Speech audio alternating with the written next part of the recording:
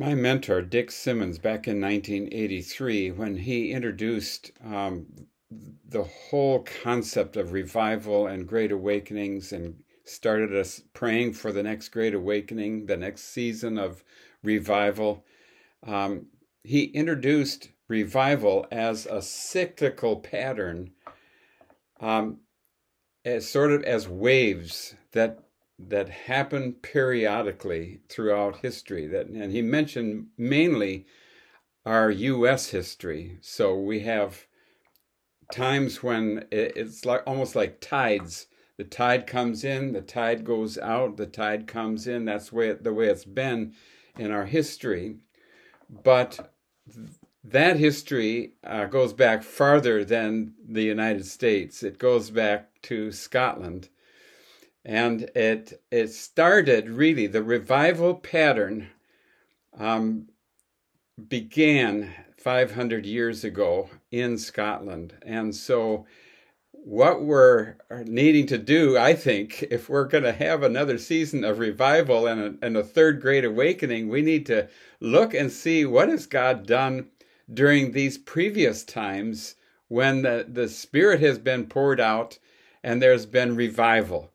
And then out of that, an awakening of a nation to the pattern of sound teaching in the Word of God.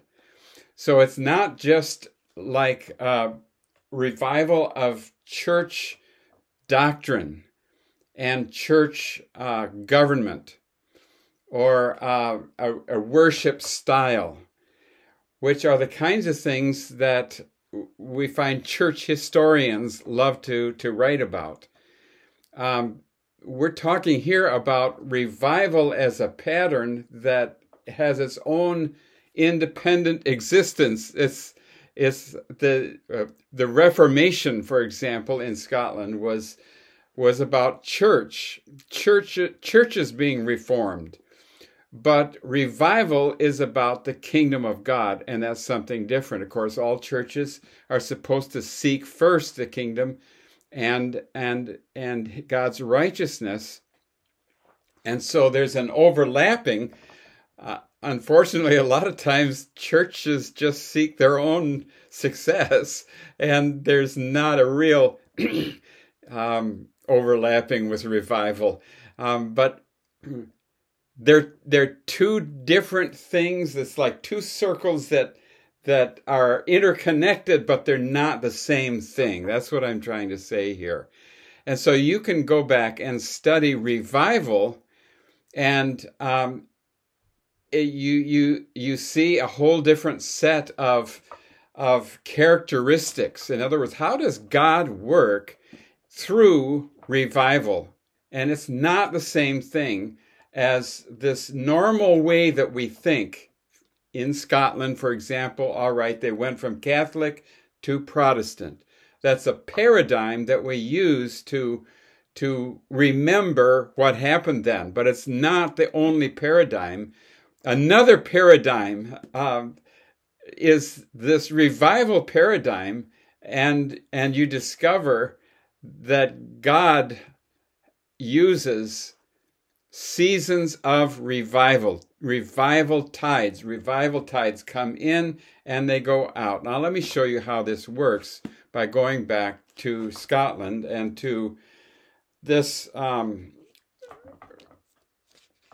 of mine, Tom Lenny, who has been one of those revival historians that I mentioned a month ago in my last teaching, where he has looked at this aspect of Scottish history, the revival aspect, and described in detail what happened in the past.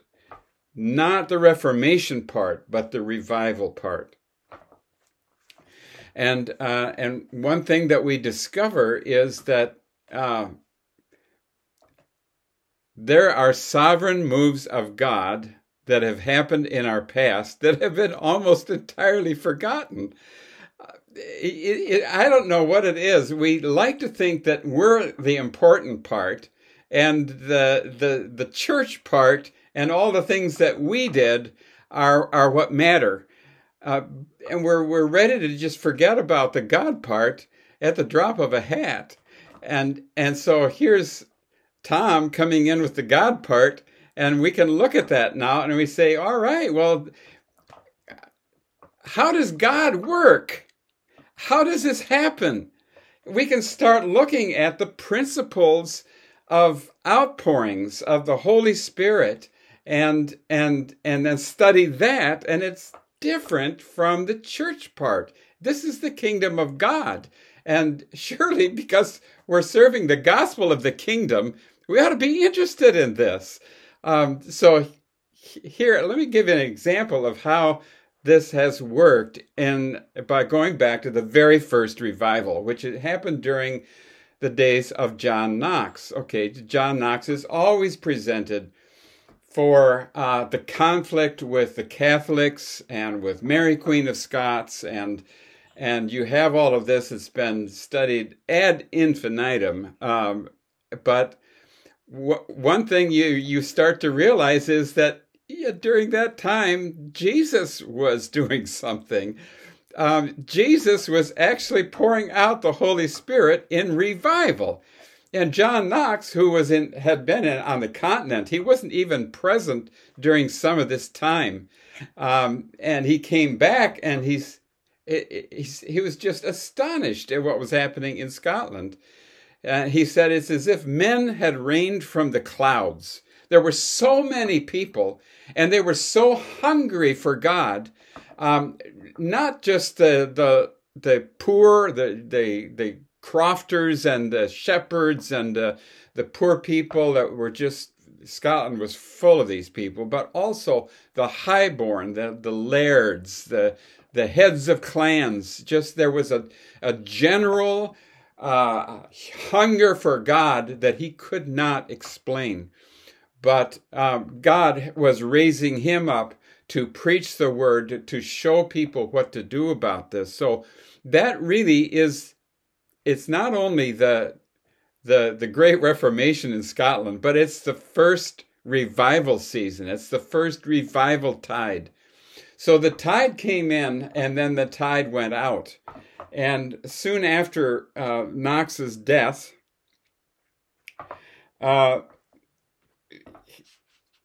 it was, another historian said this, if I can find it here, the dawning of our Reformation was then but dark. So something happened where, even though Scotland became Protestant, that didn't solve all their problems. It's like there's a situation of depravity that isn't solved by just becoming Protestant. And so Protestant sin was just as difficult and hurtful as Catholic sin.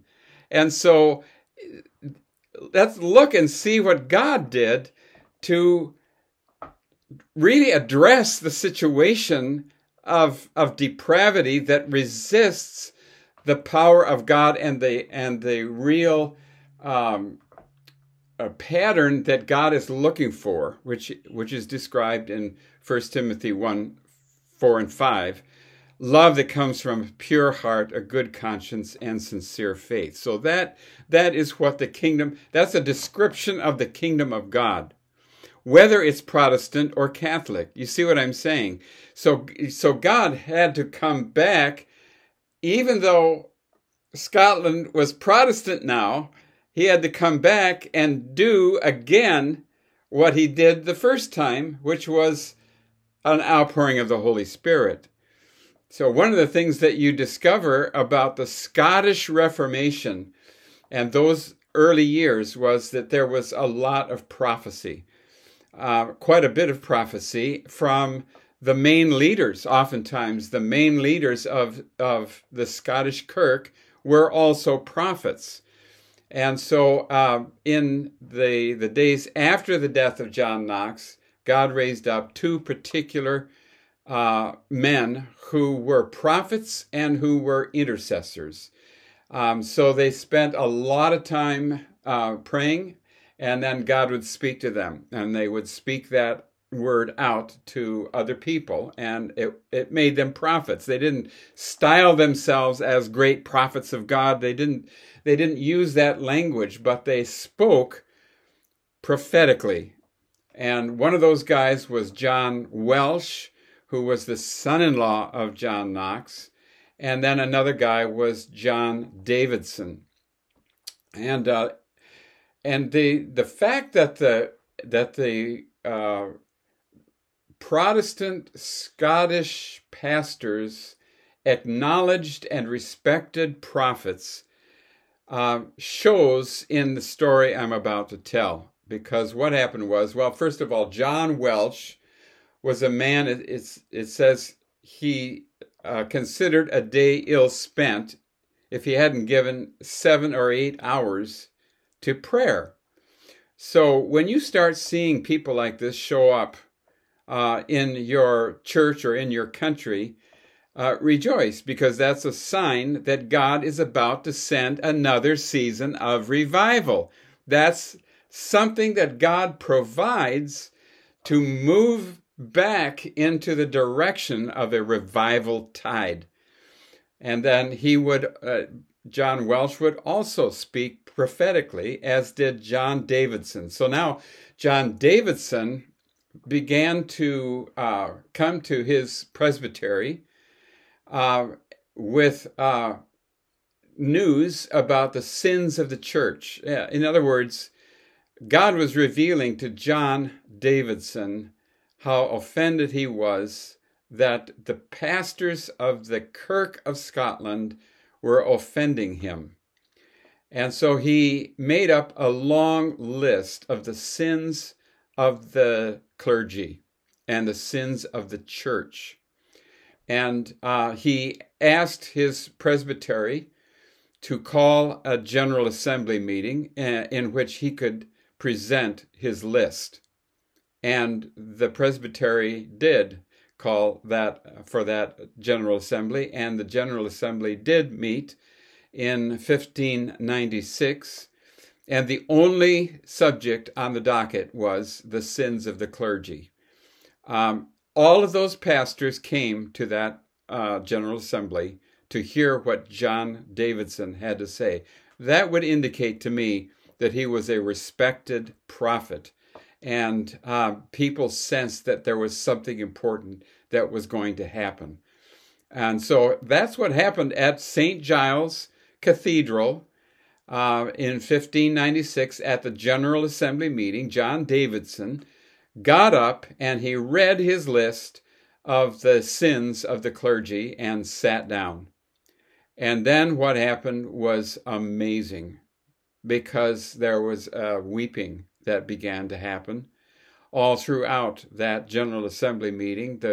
Here's 400 bearded, dignified pastors all assembled together, and they just start crying, bawling over the sins that they have committed against Christ. Now, how does this happen?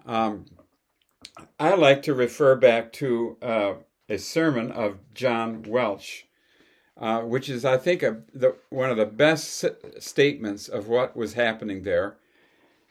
He said, "There is a godly sorrow that leads a man to life, and this sorrow is wrought in a man by the Spirit of God. And in the heart of the godly, that he mourns for sin, because it has displeased God, who is so dear and so sweet a Father to him. And even if he had neither a heaven to gain nor a hell to lose, yet he is still sad and sorrowful in heart, because he has grieved God." I think that's what was happening right there. It's as though John Welsh, just preaching a sermon, had prophesied what was going to happen at the next General Assembly. I mean, it's just incredible. So here are 400 bearded pastors who are all weeping their hearts out at a General Assembly meeting. And the only way you can explain this is that God showed up a second time. You see what I'm saying? It's the presence of Jesus. coming back to his church, bringing conviction of sin, writing his laws on their hearts all over again. And this begins a second revival tide in Scotland, so that David Calderwood, the Reformation historian, describes what happened throughout Scotland. He says, 1596 was a remarkable year to the Kirk of Scotland. The Kirk of Scotland was now come to her perfection and the greatest purity that she ever attained to, both in doctrine and discipline, so that her beauty was admirable to foreign kirks. I mean, this is what happened when Jesus showed up. And all of those pastors then went to their separate towns, and they carried that revival spirit with them. And it's more than just doctrines. It's more than just Presbyterianism. It's more than just a change in the style of worship. You get some different songs. It is a revival spirit. It is the presence and the power of the Holy Spirit that has come into a new generation and is now being spread out by the power of God throughout a country. And so you trace that on. Then the revival went out again. Then the revival came back in. And then the revival went back out. And then the tide came back in. And then you have that whole pattern of revival tides crosses the ocean and gets planted in the United States of America. And that is an exciting thing for us Americans, because that, more than the Protestant Reformation, was a historical fact that made America really an exceptional experiment in the kingdom of God. And so I'm excited to be writing about this. It's become a passion for me. Glory Through Time Volume 2 is developing, and I'm excited to put that out there probably later this year. But it's this pattern of revival tides that we are looking to right now, and I believe we're about to witness a tide coming back in.